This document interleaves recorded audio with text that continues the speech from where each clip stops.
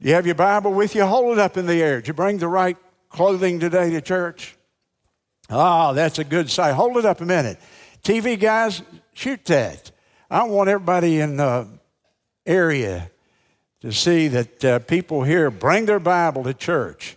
And thank you for bringing it and having it with you. Checking the preacher out. You know, if you don't bring your Bible to church, I could teach anything. You wouldn't know the difference. But boy, when you got your Bible, you just hold my feet right to the fire, don't you? And that's the way it's supposed to be. The book of Acts, chapter 2 today, the subject is the gift of the Holy Spirit. The gift of the Holy Spirit. And it's Acts chapter 2, and as soon as you find it, stand to your feet with me if you will, please. And we do that to honor the Word of God, and I'll read to you Acts chapter 2. Verse 1, when the day of Pentecost was fully come, they were all with one accord and in one place. An important truth there. One accord. They were getting along and they were in one place. Suddenly there came a sound from heaven as of a rushing mighty wind. It filled all the house where they were sitting. So we're in a house somewhere in Jerusalem. And there appeared unto them cloven tongues like as of fire, and it sat upon each of them. They were all filled with the Holy Ghost and began to speak with tongues or other tongues as the Spirit gave them utterance. Now, if you will go with me down to verse 14, Peter then stands and he preaches. He stood up with the 11, lifted up his voice, and he said, and I won't read it. You go all the way down through the passage there, and we'll pick it up in verse number 37. Go all the way to 37. And the portion we're skipping is the sermon that Peter preached there that day on the streets of Jerusalem on Pentecost. Now verse 37. When they heard this, they were pricked in their heart. And they said to Peter and to the rest of the apostles, men and brethren, what shall we do? And then Peter said unto them, repent and be baptized, every one of you, in the name of Jesus Christ, for the remission of sins. And you shall receive the gift of the Holy Ghost. And there's the title, the message. The gift of the Holy Ghost. For the promise is unto you and to your children and to all them that are far off, even as many as the Lord our God shall call. And with many other words did he testify and exhort, saying, save yourselves from this untoward or wicked generation. Then they that gladly received his word, those that accepted the gospel, the word of truth, they were baptized. And the same day there were added unto them about 3,000 souls. Thank you, and you may be seated. If I were to ask you this morning to take a piece of paper or the edge of your church program and bulletin there and write a grade down for your knowledge of the Trinity, I wonder if it wouldn't go something like this. I'd say, okay, now grade yourself on what you know about God the Father. And across this congregation, everybody would think for a few moments about what do I know about Almighty God? And you'd write a letter grade on the side of the program there. Maybe you put a B+, let's say. I know a lot about God the Father. Maybe you've never been to church much and you'd put, I'm a D. I don't know much about it at all.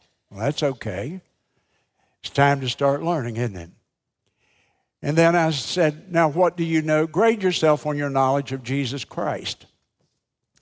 And I think, boy, if you've been coming here very long, you'd probably put an A or A+ down there. I know a lot about the Lord Jesus Christ.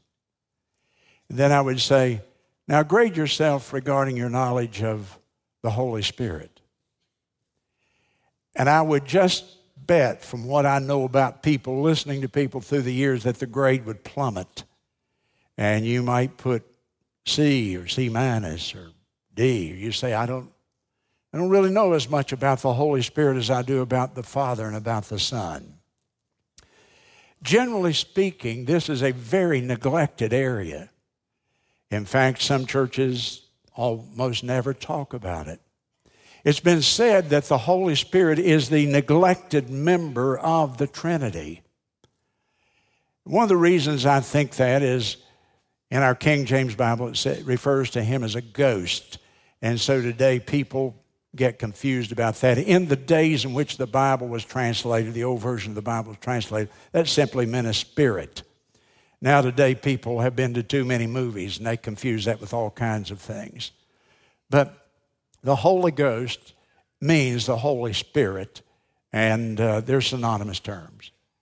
Another reason I think people don't know about the Holy Spirit, not only has there been a neglect in preaching and teaching on it in many circles, but I think also people are fearful of it. Because when you begin to talk about the Holy Spirit, a lot of people begin to associate that with extreme emotionalism. The setting here is Pentecost, chapter 2, very familiar Bible term.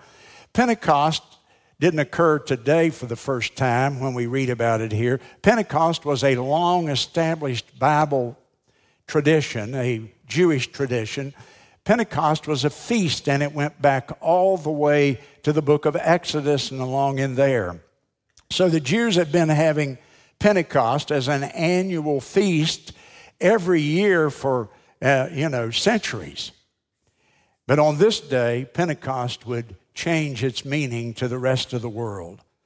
Now, in John chapter 16, and just flip back there to the left in your Bible for a few chapters, John chapter 16, just before Jesus left, in fact, the night before Jesus went to the cross, John chapter 16 and verse number 7, Jesus told the apostles, now I'm going to be leaving you, but I'm going to send another in my name who will be like me, of the same nature that I am, and that was the Holy Spirit or the Holy Ghost. He calls him in verse 7 of John 16 the Comforter with a capital C. And here are the words of Jesus.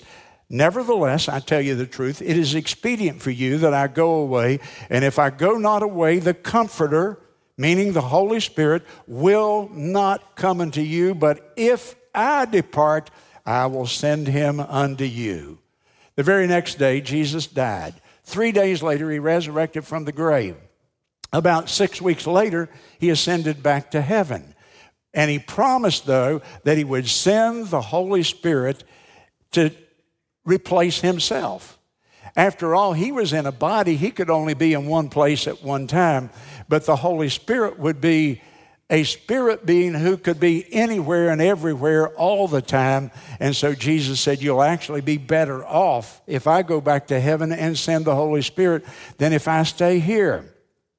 So what we've read about, the Holy Spirit coming, was actually a fulfillment of a promise of the prophecy that the Lord Jesus Christ had made back in John chapter 16, the evening before his death.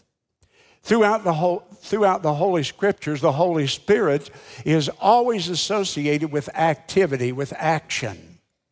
The Holy Spirit in the Bible is not associated with emotion. In the Bible, the Holy Spirit is associated with action, with doing things, with getting things done, with energy. In fact, one of the words describing him is a Greek word, energo, from which we get our word energy. The Holy Spirit, think of him as holy energy, if you will. And at creation, in Genesis chapter 1, you open your Bible, and the very second verse that you read in the Bible, the Spirit of God moved upon the waters, and so he was active at creation. And then in Luke chapter 1, a little girl is visited by an angel, a little Jewish maiden, and she discovers that the Holy Spirit has visited her and he has created life in her womb, and the Virgin Mary will give birth to the Savior. The incarnation was a result of the work of the Holy Spirit. He was active in creation. He is active in the incarnation, and he is also active at the resurrection. In Romans chapter 8, it said, the Spirit that raised Jesus from the dead. And so we picture the dead body of Jesus lying in a tomb, and on the third day, the Holy Spirit comes and Jesus is resurrected. His body is resurrected. And the Holy Spirit is active in creation, in incarnation, in resurrection. And today, I really want you to see he is active in salvation as well. Now, if you're taking notes with me today, number one would be, since the day of Pentecost, the Holy Spirit is the possession of every believer. Since Pentecost, the Holy Spirit is the possession. If you're a Christian, you possess the Holy Spirit of God.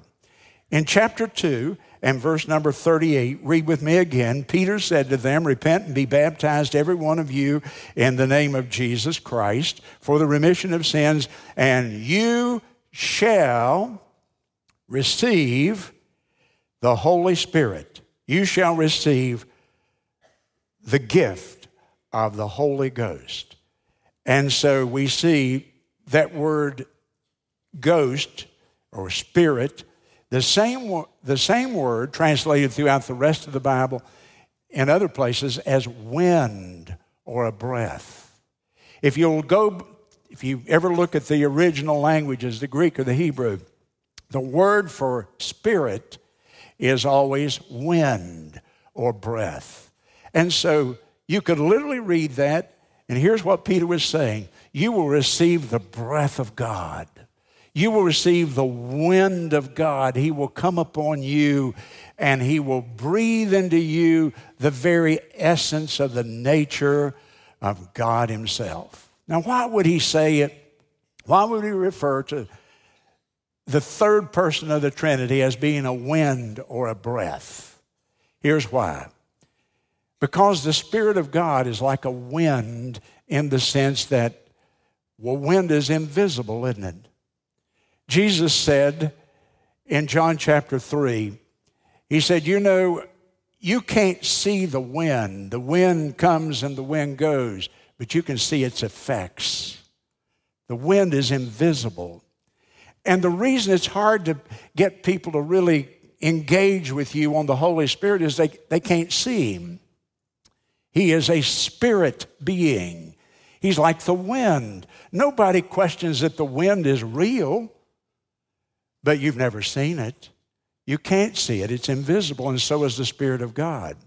He's also like the wind in that he is powerful. There's nothing so powerful as the wind. I was thinking about my message as I was taking a little walk yesterday morning, and I was out in my neighborhood, and I'd looked on my phone, and the wind was gusting 14 to 16 miles per hour or something like that. And as I walked, I could actually feel the resistance of the wind. It was so much easier walking when I was going away from the wind than when the wind was coming into my face. Now, that's not a whole lot of wind. But we who live here in South Carolina, we've seen a hurricane come with 100 or 110 miles an hour, and we know the devastation. We know the power of wind. Nothing is more powerful on this earth than the wind. And so the Bible says when the holy wind comes, you're not going to see him with your physical eye, but there's going to be evidence, there's going to be power that will be demonstrated in the coming of the Holy Spirit. And the third thing, the Spirit is like the wind because the wind is essential to life. You know that sometimes in some of our cities, particularly I think it's L.A. and that area out there, it's sort of in a bowl and there are mountains around it. And if the winds don't blow, the pollution comes in and the air is stagnant, and it can get to where they even warn you, don't go outside, because the air quality is so bad. And you know what it takes to fix that? It takes wind. And the wind comes and it cleans the pollution out. Thank God for the wind, because it cleanses the very air that we need to live by. And in the same way, the Holy Spirit cleanses. And the Holy Spirit provides something that is absolutely essential to our life, just like the wind does. In Genesis chapter 2, in verse number 7, God created the body of Adam out of the clay, out of the dust of the earth. And then what does God do? He's a clay figure laying there on a shelf somewhere that God has created.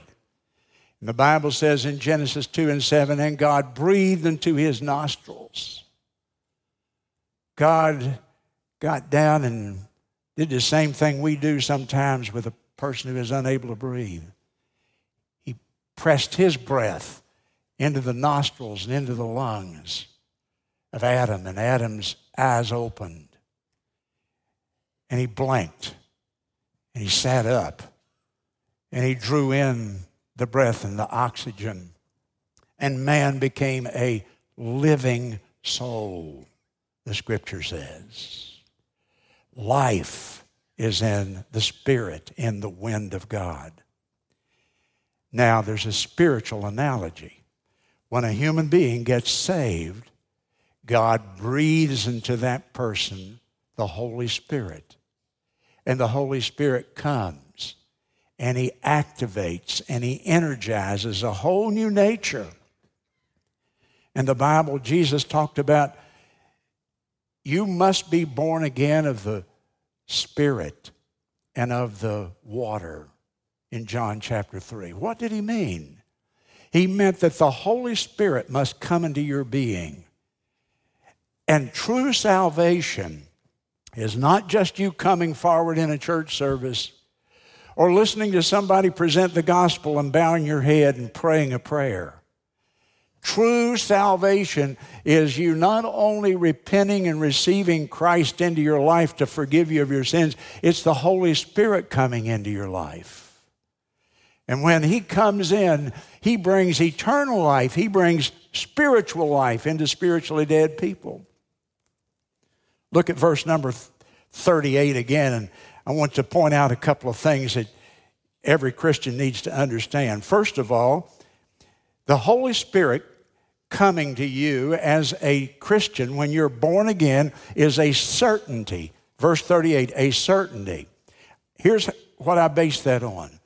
He says, you shall receive the gift of the Holy Ghost when you repent of your sins. You shall receive. It doesn't say you might receive it. It doesn't put it in the realm of possibility. It puts it in the realm of certainty. You will receive the Holy Spirit when you trust Christ as your Savior. Number two, I want you to notice something else here in verse 38. Notice the word, the gift. You shall receive the gift. And I want you to circle that in your Bible because it's singular. It's not plural. So much teaching we hear today about the Holy Spirit is off center. It's not biblical because the emphasis is on the gifts of the Spirit. I'm not talking about the gifts of the Spirit. I'm talking about the gift of the Spirit. The Spirit of God himself is what he's saying right here. And then I want you to notice with me, it's a once and for all gift. In John 14 and 16, Jesus said, the Holy Spirit, when he comes, he will abide with you. And the word abide there has the idea of permanently dwelling in you. So review it with me now. I don't want anybody to ever come to this church and miss this truth. This is so important. When you got saved, the Holy Spirit of God indwelled you is the term we use. He moved in and he lives in you. He lives in your body. What? Know you not that your body is the temple of the Holy Spirit? 1 Corinthians 6:19. The Holy Spirit lives in me. My body is the temple of the Holy Spirit of God. And he's not going to leave me. He's not going to leave me. He puts up with all kinds of things that Christians do and drag him into it. They drag him into a bar. They try to smoke him out. I thought that was funny. But they do all kinds of things. But the Holy Spirit, he said, I will abide with you. How long? Forever. Forever and ever and ever. The Holy Spirit there is going to be with you once you're saved. Now, there were three evidences here of the Holy Spirit at Pentecost that day. So go back up to verse 2 with me and notice, first of all, they heard something. They heard a mighty rushing wind, and you and I have all heard those winds here in South Carolina, haven't we? A mighty rushing wind. People describe tornadoes. They say it sounds like a locomotive about to run over the house or the place where I am. That's exactly what they heard here at Pentecost. They heard something. There were three evidences that God gave them that the Holy Spirit had come. The second thing there, if you'll notice, they saw something. They saw something. In verse 3, there appeared unto them cloven tongues like as of fire. Notice the words carefully. It didn't say fire came on them. It said cloven tongues. And we picture flames as being tongues. They're licking the wood around them, we even say. So we picture a tongue, a formation, but it's sort of moving and ebbing and flowing. But it was not fire. It doesn't say it was fire. It says it was like fire. It gave the appearance of fire. So they heard something, they saw something, and then they said something. In verse number 4, they began to speak with other tongues as the Spirit gave them utterance. And so they heard something. Now let's talk about the tongues here a moment. You may want to write a word there in your Bible. Draw you a little circle there around tongues. The Greek word is glossa, G-L-O-S-S-A, glossa. And glossa means a known and understood language. And here's what I want you to see, that the tongues here are not the tongues, the unknown tongue of 1 Corinthians 12 and 1 Corinthians 14. These are a physical appearance of something that looked like fire. It had a sound when the Holy Spirit came, like a mighty, mighty wind roaring over the house. And the people then began to speak tongues, known languages. Now, why am I so certain of my interpretation? Go down, if you will, to verse number 7. They were all amazed and marveled, saying one to another. The people, they'd now gone out onto the street and left the house. And the people gathered around them in this crowded city of Jerusalem here on this feast day. They were amazed and they marveled, saying, Behold, are not all of these who speak in these tongues Galileans? And yet, how hear we every man in his own tongue or language wherein we were born? And beginning in verse 9, it gives me 17 different languages that were being spoken that day in the city of Jerusalem. Parthians and Medes and Elamites, and I won't read them all, but you go all the way through verse 9, verse 10, verse 11. And in verse 11, they make this comment. We hear them speak in our tongues, our language, the wonderful works of God. This is not an unknown tongue. Here's what this is. When the Holy Spirit came that day, He wanted these people to witness to the truth of Jesus Christ. The city of Jerusalem was full. Up to 1 million people had poured into that city, as they did every year for the feast of Pentecost. 1 million people have come from all over the land, and they speak different language groups, different languages. And the apostles are given this supernatural gift. They can speak a language that they didn't ever learn in school. They miraculously and supernaturally can speak to people and explain the gospel through the power of the Holy Spirit working in their lives. And it lists the languages that God gave them the ability to speak that day. I hear people say the evidence of having the Holy Spirit is speaking in an unknown tongue. This is not an unknown tongue. God listed the languages there so you would know what languages were being spoken. These are not unknown, ecstatic utterances as people think of today. These are clearly languages that people supernaturally could speak in just a few moments of time so that the gospel could be given to the world. Now, Let me tell you something really important about the Holy Spirit. This is why you cannot overemphasize teaching the Holy Spirit. The test of your salvation is this.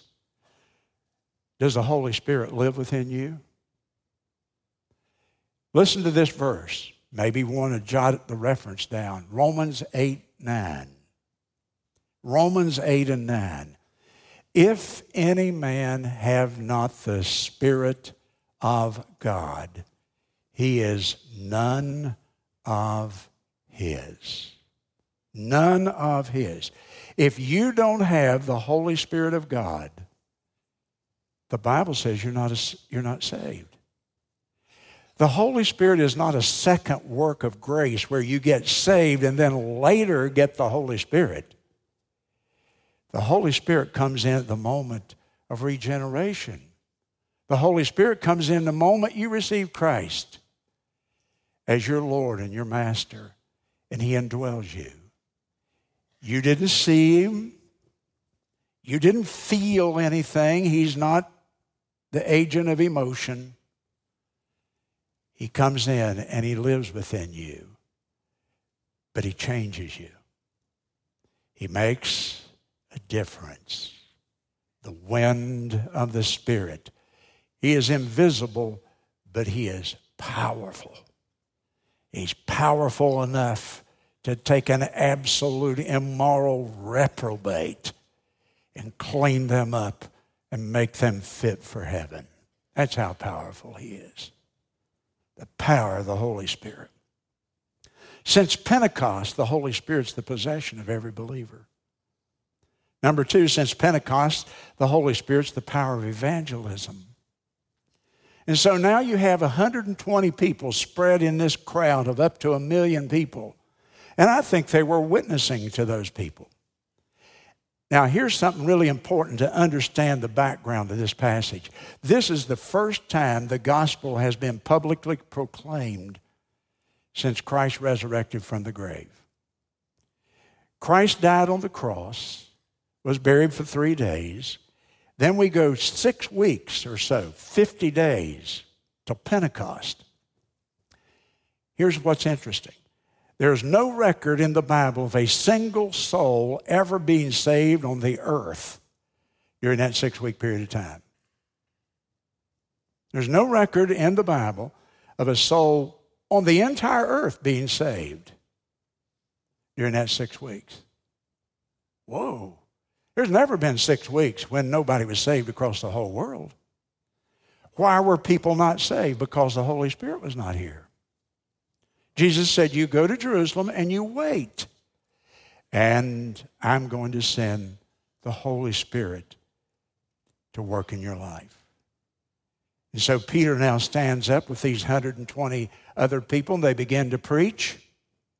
And 3,000 people are saved in one brief period of time that day. You see, the Holy Spirit, hear me, hear me, hear me, Florence Baptist Temple. The Holy Spirit is essential if we're going to get people saved. We've got the idea that people get saved anytime they want, any way they want, that they hear a person can say, I think I'll get saved today, and they go pick up a tract and read it or turn on a television preacher or they go talk to a Christian or a preacher and they can just get saved. No, I got news for you. You can't get saved anytime you want without the Holy Spirit. The Holy Spirit is the agent. He is the power of God unto salvation. And what does He do? Well, He draws people to Him. And so on that day, remember 6 weeks before in this city, within 1 mile of where Peter stood and preached that day, within 1 mile, 6 weeks ago, they crucified Jesus Christ. What's the big difference? They're saying, nail Him. Today they're saying, we're interested in this guy, Jesus. We want to hear what they have to say. There's one big difference. The Holy Spirit had come. That person that you would like to see saved, who is rock hard today and cares nothing about the things of God, that mocks and ridicules and tells you to mind your business when you talk to them about the Lord, that person can be changed. But you can't change them. But the Holy Spirit of God can come and change them. I've seen some people who, when you said Florence Baptist Temple, they would, that place. And now they're deacons. What's the difference? It's the Holy Spirit. He draws people. And so out of that crowd that day of up to 1 million people, 3,000 people came and said, I know what happened here 6 weeks ago, but I'm ready to make him my Savior. I believe in him. Look it back again with me to John 16. I want to show you a tremendously important passage. John chapter 16 and verse 8, Jesus is saying, I'm going to send you the Holy Spirit. And in verse 8 he says, and when he is come, he will do 3 things. He will reprove the world of sin, of righteousness, and judgment. Of sin because they believe not on me, of righteousness because I go to the Father and you see me no more, and of judgment because the prince of the world is judged. Here's what Jesus was saying. When the Holy Spirit comes, he's the one who will convict people of sin. You and I make a mistake trying to convict people of sin. That's the Holy Spirit's work. By the way, he convicts them of S-I-N, singular, not S-I-N-S, sins, the things they do. In fact, he specifically convicts them of the sin of unbelief. And so a man comes to our church. He's been an unbeliever. He's been hardened against the things of God. But he sits here and the Holy Spirit of God can work. And that man can move from a hardened, rebellious, letting the Lord into his life. That man can move to a position of salvation because the Lord convicts him of his unbelief.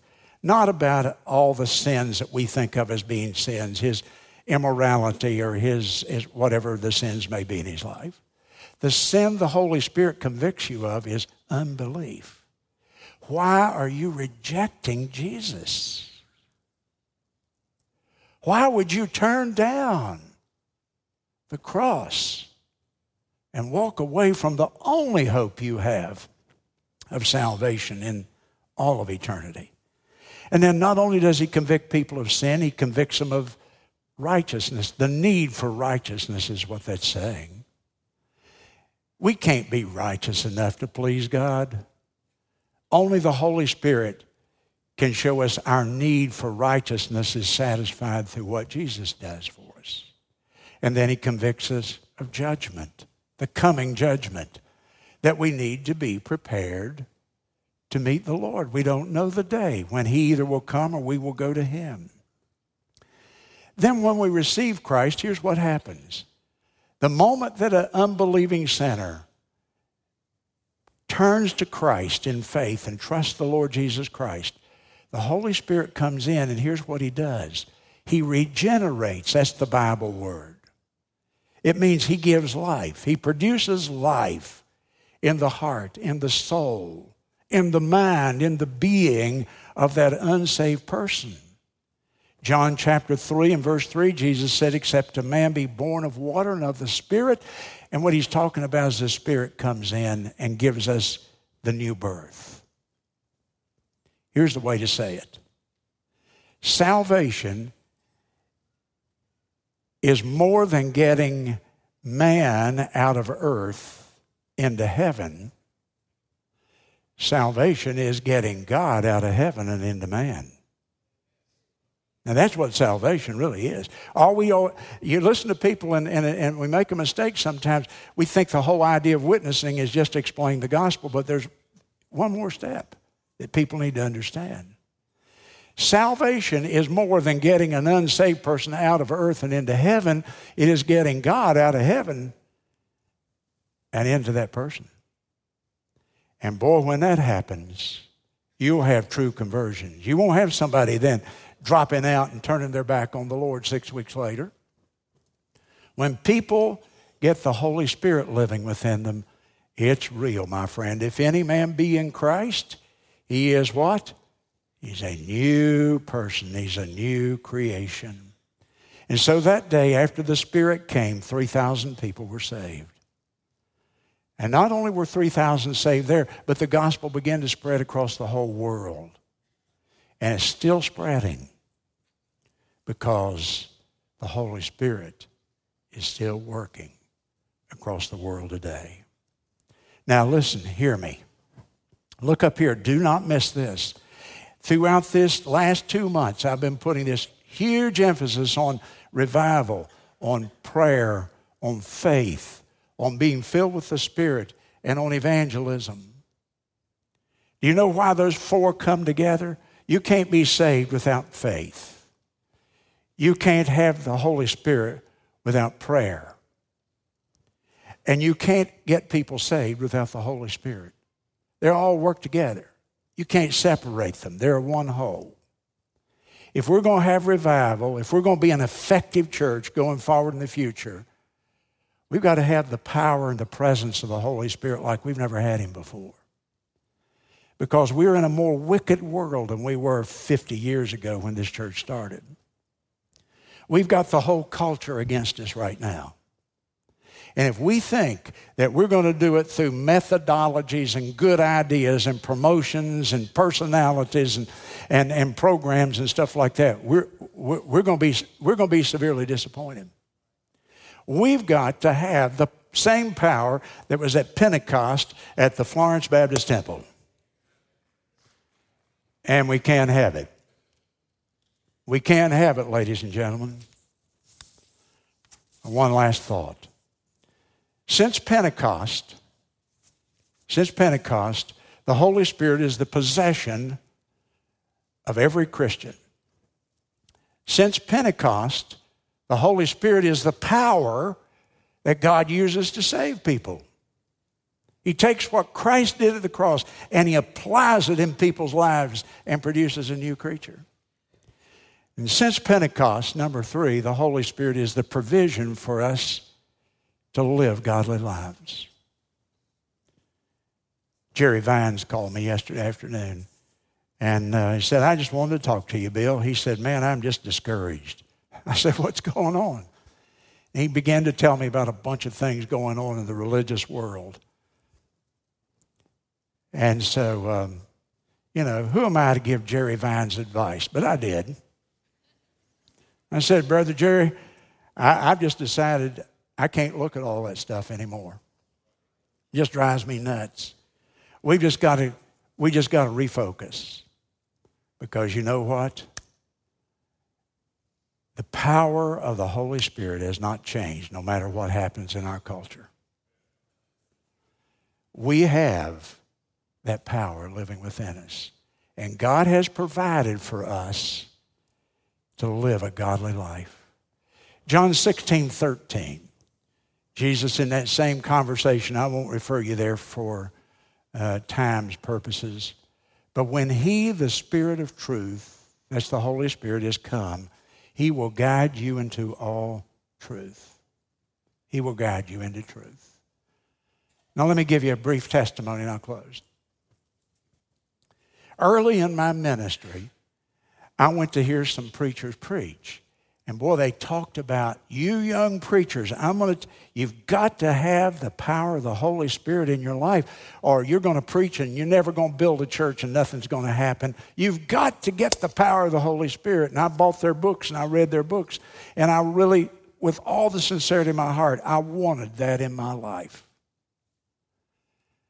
And I thought, if I can just be dedicated enough to the Lord, if I can just be surrendered enough to him, if I can just clean up my act and get rid of the bad thoughts and get rid of losing my temper and get rid of everything in my life that doesn't please the Lord, if I can just do that, you know what's going to happen? Then the power of God's going to come on me. And then that day I would go out after praying that and thinking about that, and you know what? I'd mess up again. And I almost lapsed into despair. I almost thought, I can never really have the Holy Spirit to use me. And then I heard another preacher say this. He said, we don't work our way to godliness. And stop and think about that. You don't work your way to godliness. You don't make yourself into a better Christian. And I discovered a glorious truth. I don't need to give up my sins to be filled with the Holy Spirit. I need to be filled with the Holy Spirit to give up my sins. You got it? It's not trying to clean up your life and live a perfect life, though we want to live to please the Lord. But it's surrender to the Holy Spirit. Lord, here I am. As sorry as I am, you can have all there is. I surrender myself to the Lord. I yield to the Holy Spirit. I decide I'm going to obey the Lord no matter the cost. Whatever it takes, I'm going to give it to the Lord. And I let Him fill me. I don't need to, one by one, check them off and give up my sins, hoping I'll be filled with the Holy Spirit. I need to be filled with the Holy Spirit. You know what? He changes my wanter. And I'll want to give up my sins. Won't be a struggle then. It'll be the Lord doing it through me. Our heads are bowed.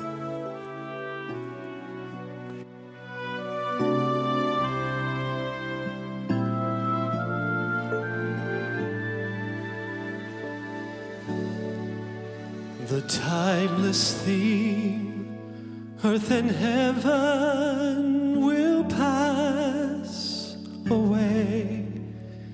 It's not a dream. God will make all things new that day. Gone is the curse from which I stumbled and fell.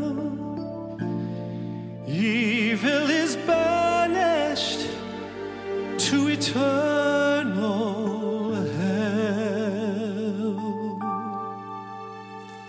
No more night, no more pain, no more tears, never crying again. And praises to the great I Am. We will live in the light of the risen Lamb.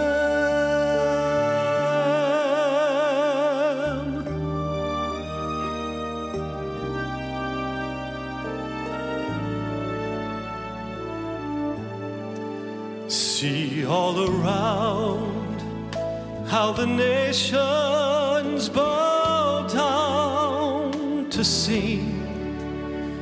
The only sound is the praises to Christ our King. And slowly the names from the book are read. Now I know the King, so there's no need to dread. No more night, no more pain, and no more tears, never crying again. And praises to the great I